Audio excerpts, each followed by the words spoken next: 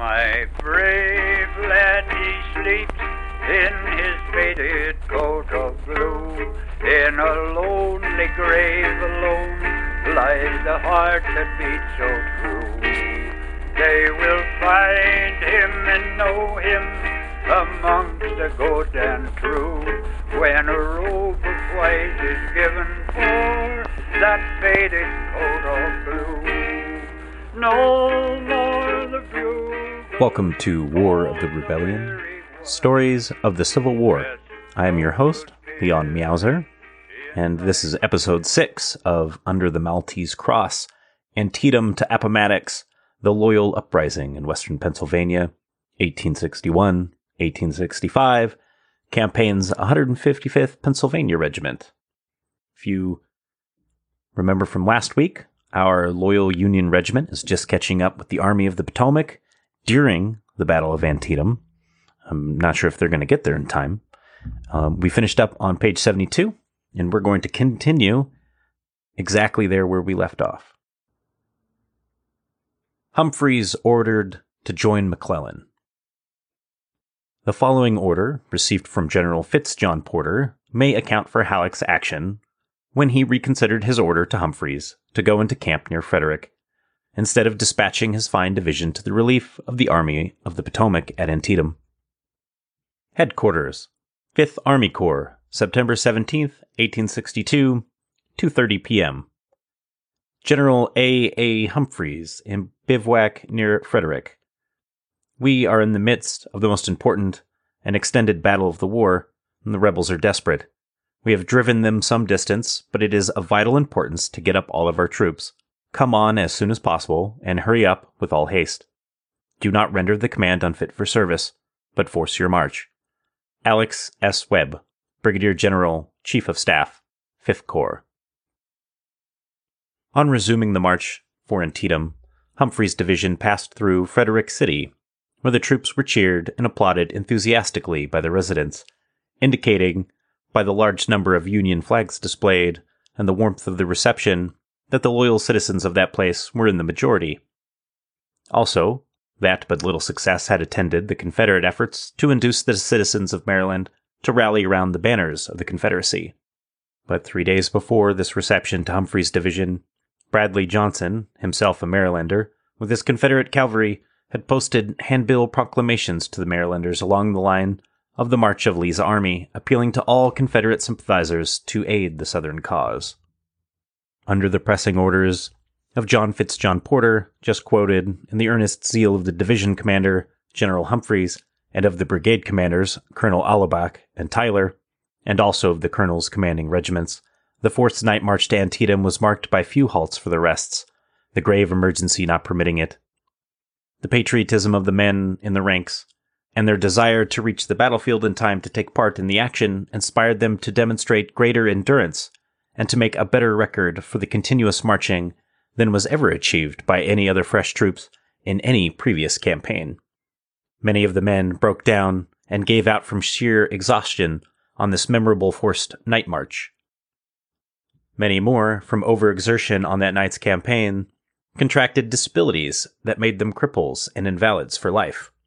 The ambition of the new and experienced troops to respond to the orders and appeals of McClellan's army for help sustained them, enabling them to demonstrate their marching qualities, so that there was less than the usual dropping out of the ranks to straggle or rest. During the night march, the column passed through Middletown, a village which bore many evidence of its proximity to the battlefields of South Mountain and Antietam, the principal buildings being converted into hospitals for the Federal wounded. On leaving the city of Washington, Humphreys' division was estimated to be 8,000 strong. General Humphreys, at the head of his troops, reached Antietam and reported to General McClellan on the field about 7 o'clock in the morning of the 18th.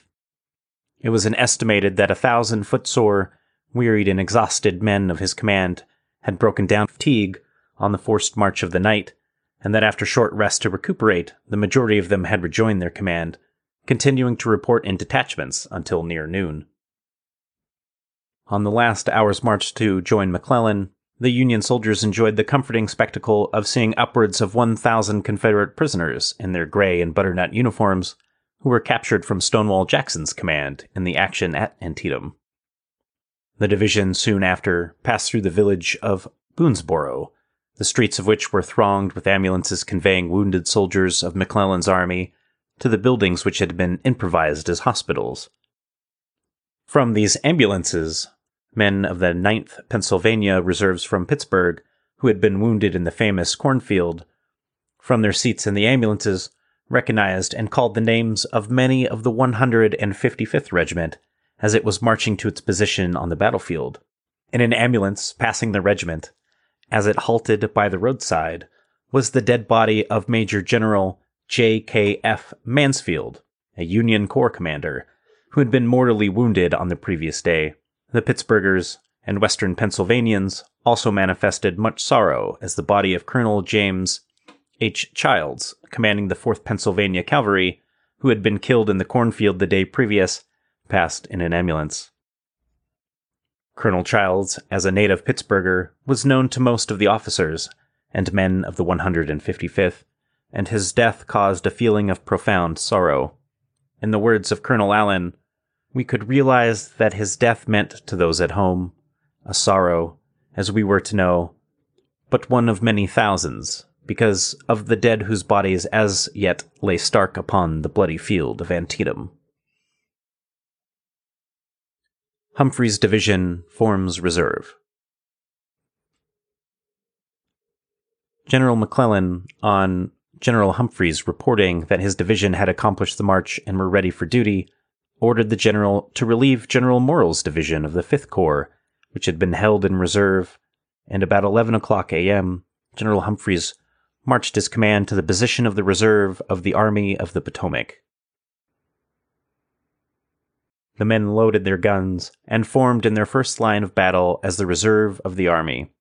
After some changes of position, the regiment, with the division encamped in line of battle for the first night, in military parlance, sleeping on their arms for the first time. It was a marked compliment to the 155th and to all of Humphreys' division, composed entirely of new troops and officers, to be selected by General McClellan for the responsible position of reserve for his army at Antietam. Though inexperienced, undrilled, and undisciplined, as they were, yet the stamina and the courage they exhibited on the memorable forced march indicated that the honor was not misplaced, and that had the enemy not retreated during the night, Humphreys' division was prepared for any emergency. As developed, no better illustration of the rapid transformation of the American youth from citizen to soldier could be displayed than was demonstrated in the discharge of this first duty, as it was fulfilled by Humphreys' division within 2 weeks from the time they first donned a military uniform. It was, therefore, no surprise that these self-same new troops, after a short 2 months' drilling under General Humphreys, Colonel Alleback, Colonel Allen, and the other regimental and company officers, should have become so reliable and excellent in discipline and soldierly qualities as to be soon again honored by General Burnside, McClellan's successor in command of the Army of the Potomac. Humphreys and his division of Pennsylvania soldiers was assigned a most important duty at Fredericksburg. When Couch's, Sumner's, and Hancock's divisions of the 2nd Corps, of Sumner's Grand Division, the celebrated Irish Brigade, and the United States Regulars were each in turn repulsed in their dreadful assaults upon Marye's Heights, it was Humphreys' division that Burnside held in reserve, having selected it to lead the forlorn hope against the stone wall and fortifications of Marye's Heights.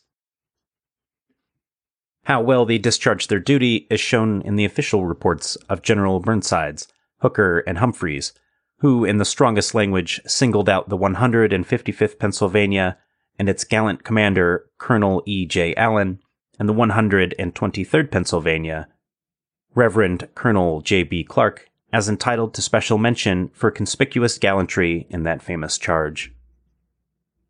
Flag of truce at Antietam.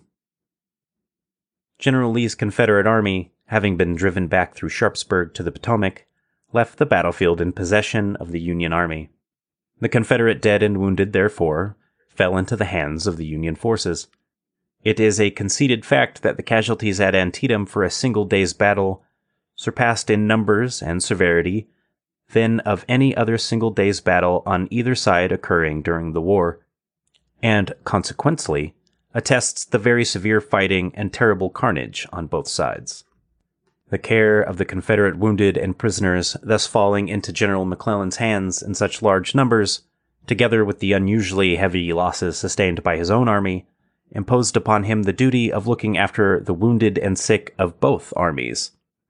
General Lee sent in a flag of truce and asked to leave to have his own Confederate surgeons remain on parole with his wounded, to assist in caring for the same. This request was granted.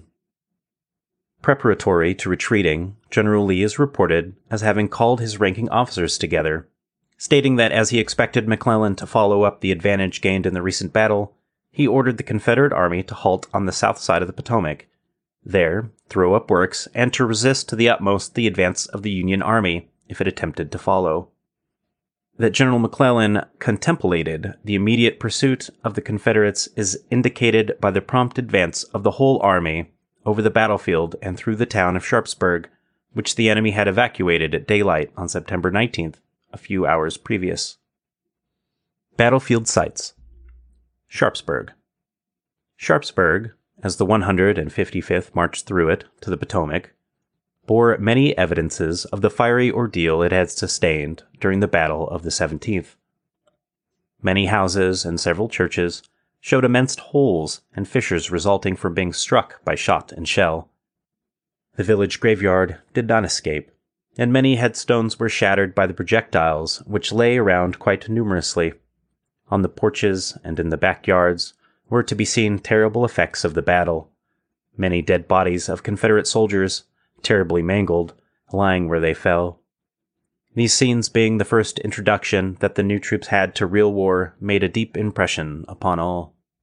The inhabitants of the town of Sharpsburg, who, during the battle, had taken refuge in cellars or fled beyond the danger line, were beginning to reappear in their deserted houses, some bringing their families with them.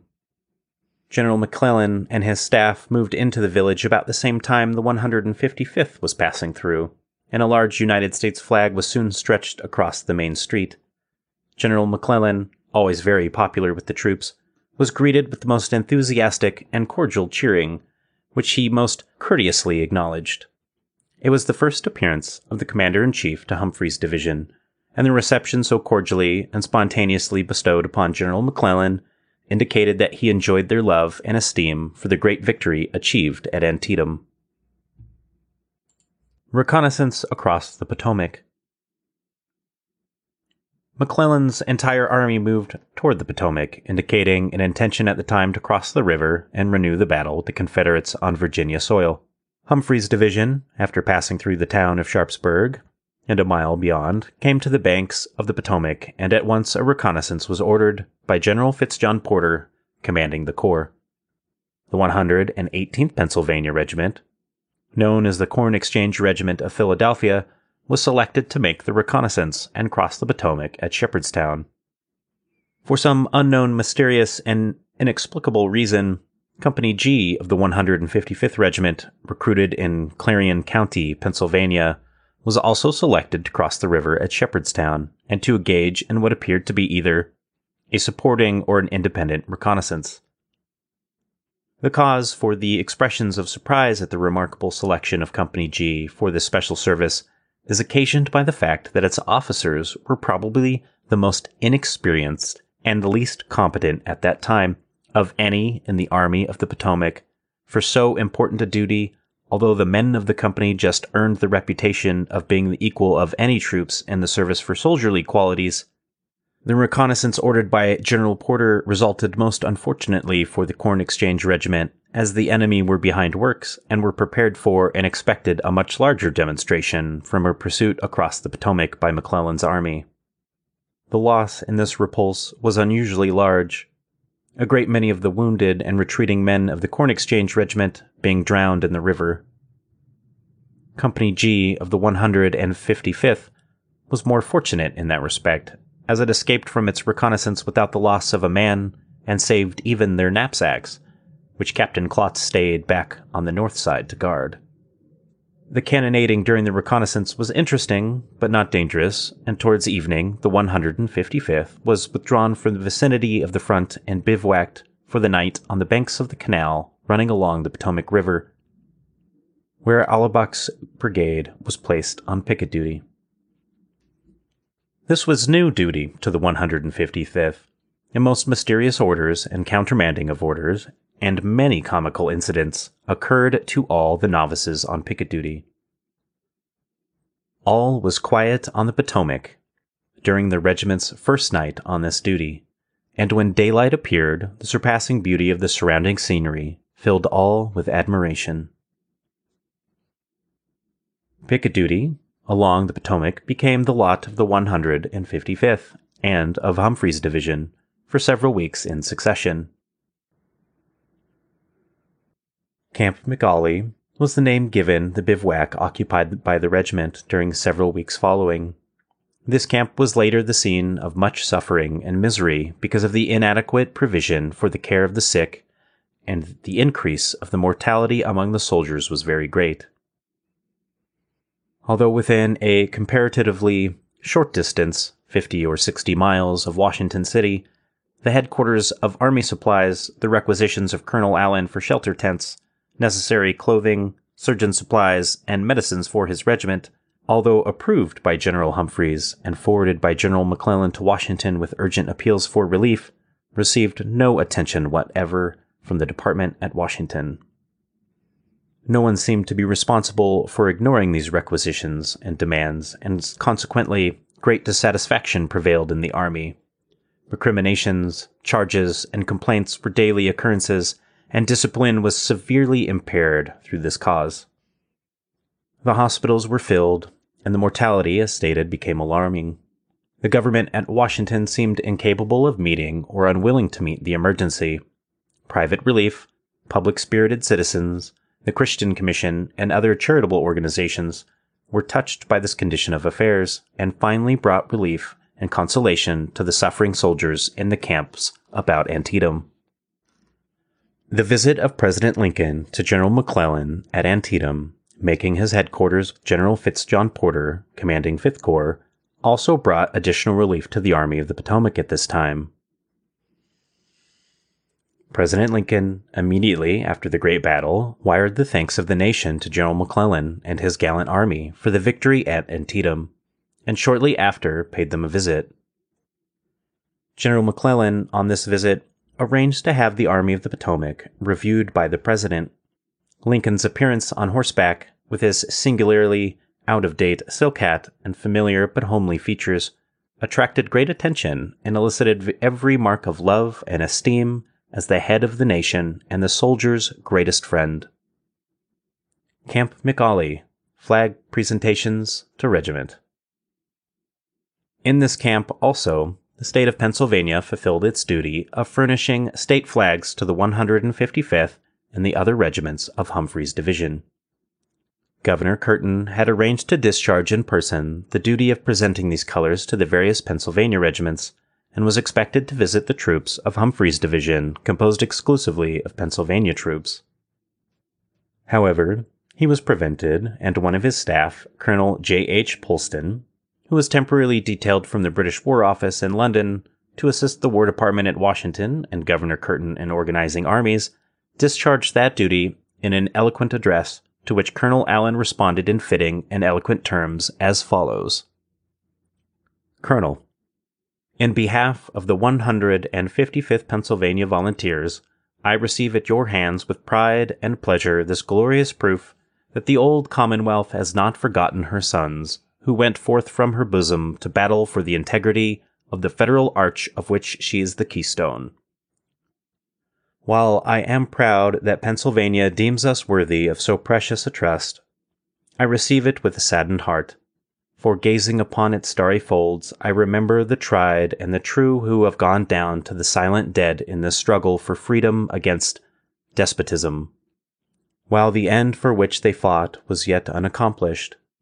Brave spirits, gallant souls, may the memory of their deeds nerve us in our hour of battle, that we may garner the harvest of which they planted the seed. Remembering the calm grandeur of these heroic dead, it is not for us to make promises of our future, but we may say to you, the honored representative of our native state and home, that we feel the deep responsibility resting upon all Americans in this struggle, and hope that when we go forth to the fray, we will merit the confidence of those who love us and someday may return home and deliver this banner once again to Pennsylvania. And grouped about it may say with pride and with truth, tattered though it may be by the winds of heaven, soiled though it may be by the dust of earth, stained by the blood of our comrades in the field, we give it again to thy trust, O Pennsylvania, undimmed by shame, unstained by dishonor.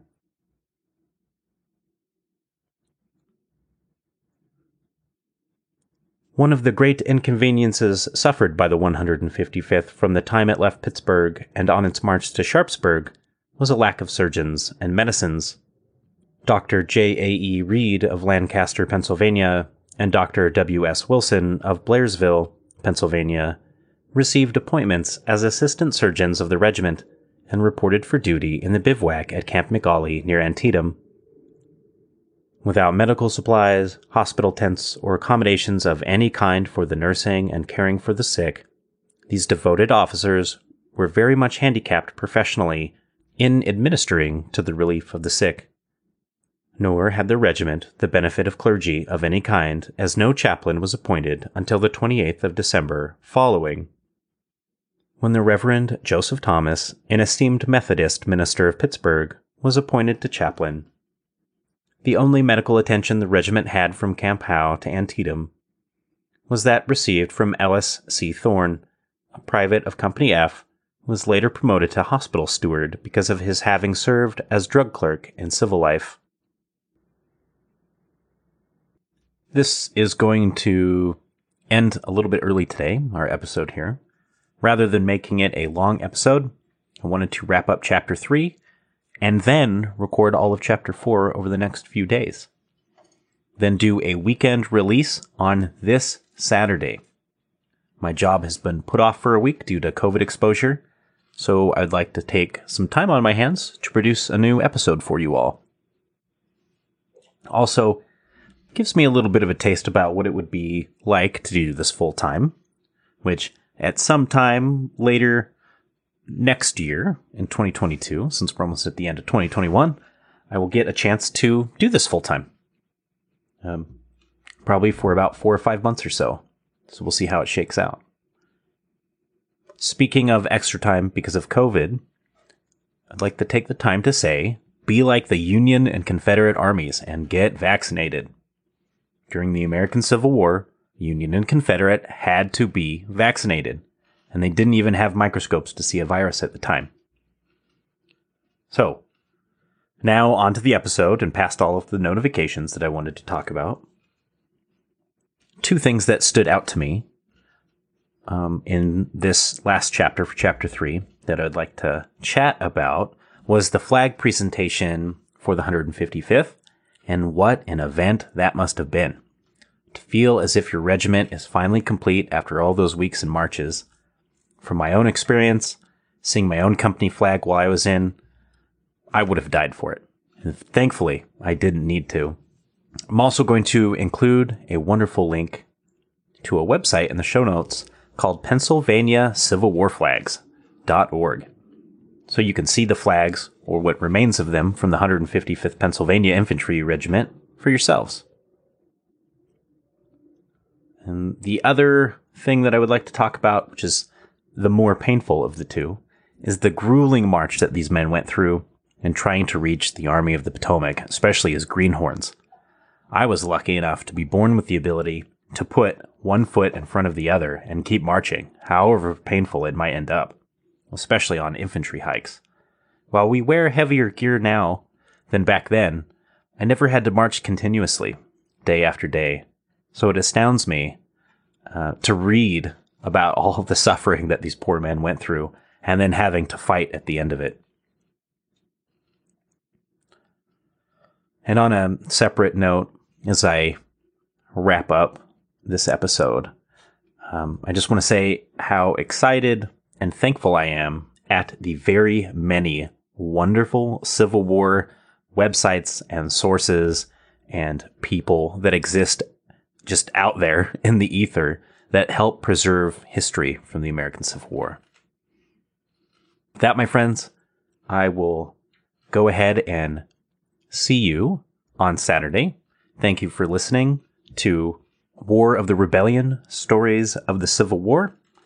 And we will pick up Chapter 4 of Under the Maltese Cross, Antietam to Appomattox, the Loyal Uprising in Western Pennsylvania, 1861-1865, Campaign's 155th Pennsylvania Regiment, on Saturday.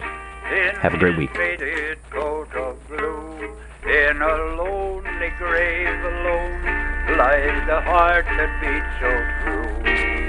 They will find him and know him amongst the good and true, when a robe of white is given for that faded coat of blue.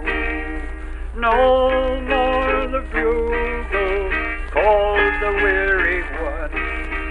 Rest, noble spirit, in thy grave alone. They will find you and know you amongst the good and true, when a robe of white is given for that faded coat of blue. He cried, give me water and just one little crumb, and my mother, she will bless you through all the years to come. Go tell my sweet sister, so gentle, good and true, that I'll meet her up in heaven in my faded coat of blue. No more the bugle calls the weary one. Rest, noble spirit, in thy grave alone. They will find you and know you amongst the good and true, when a robe of white is given for that faded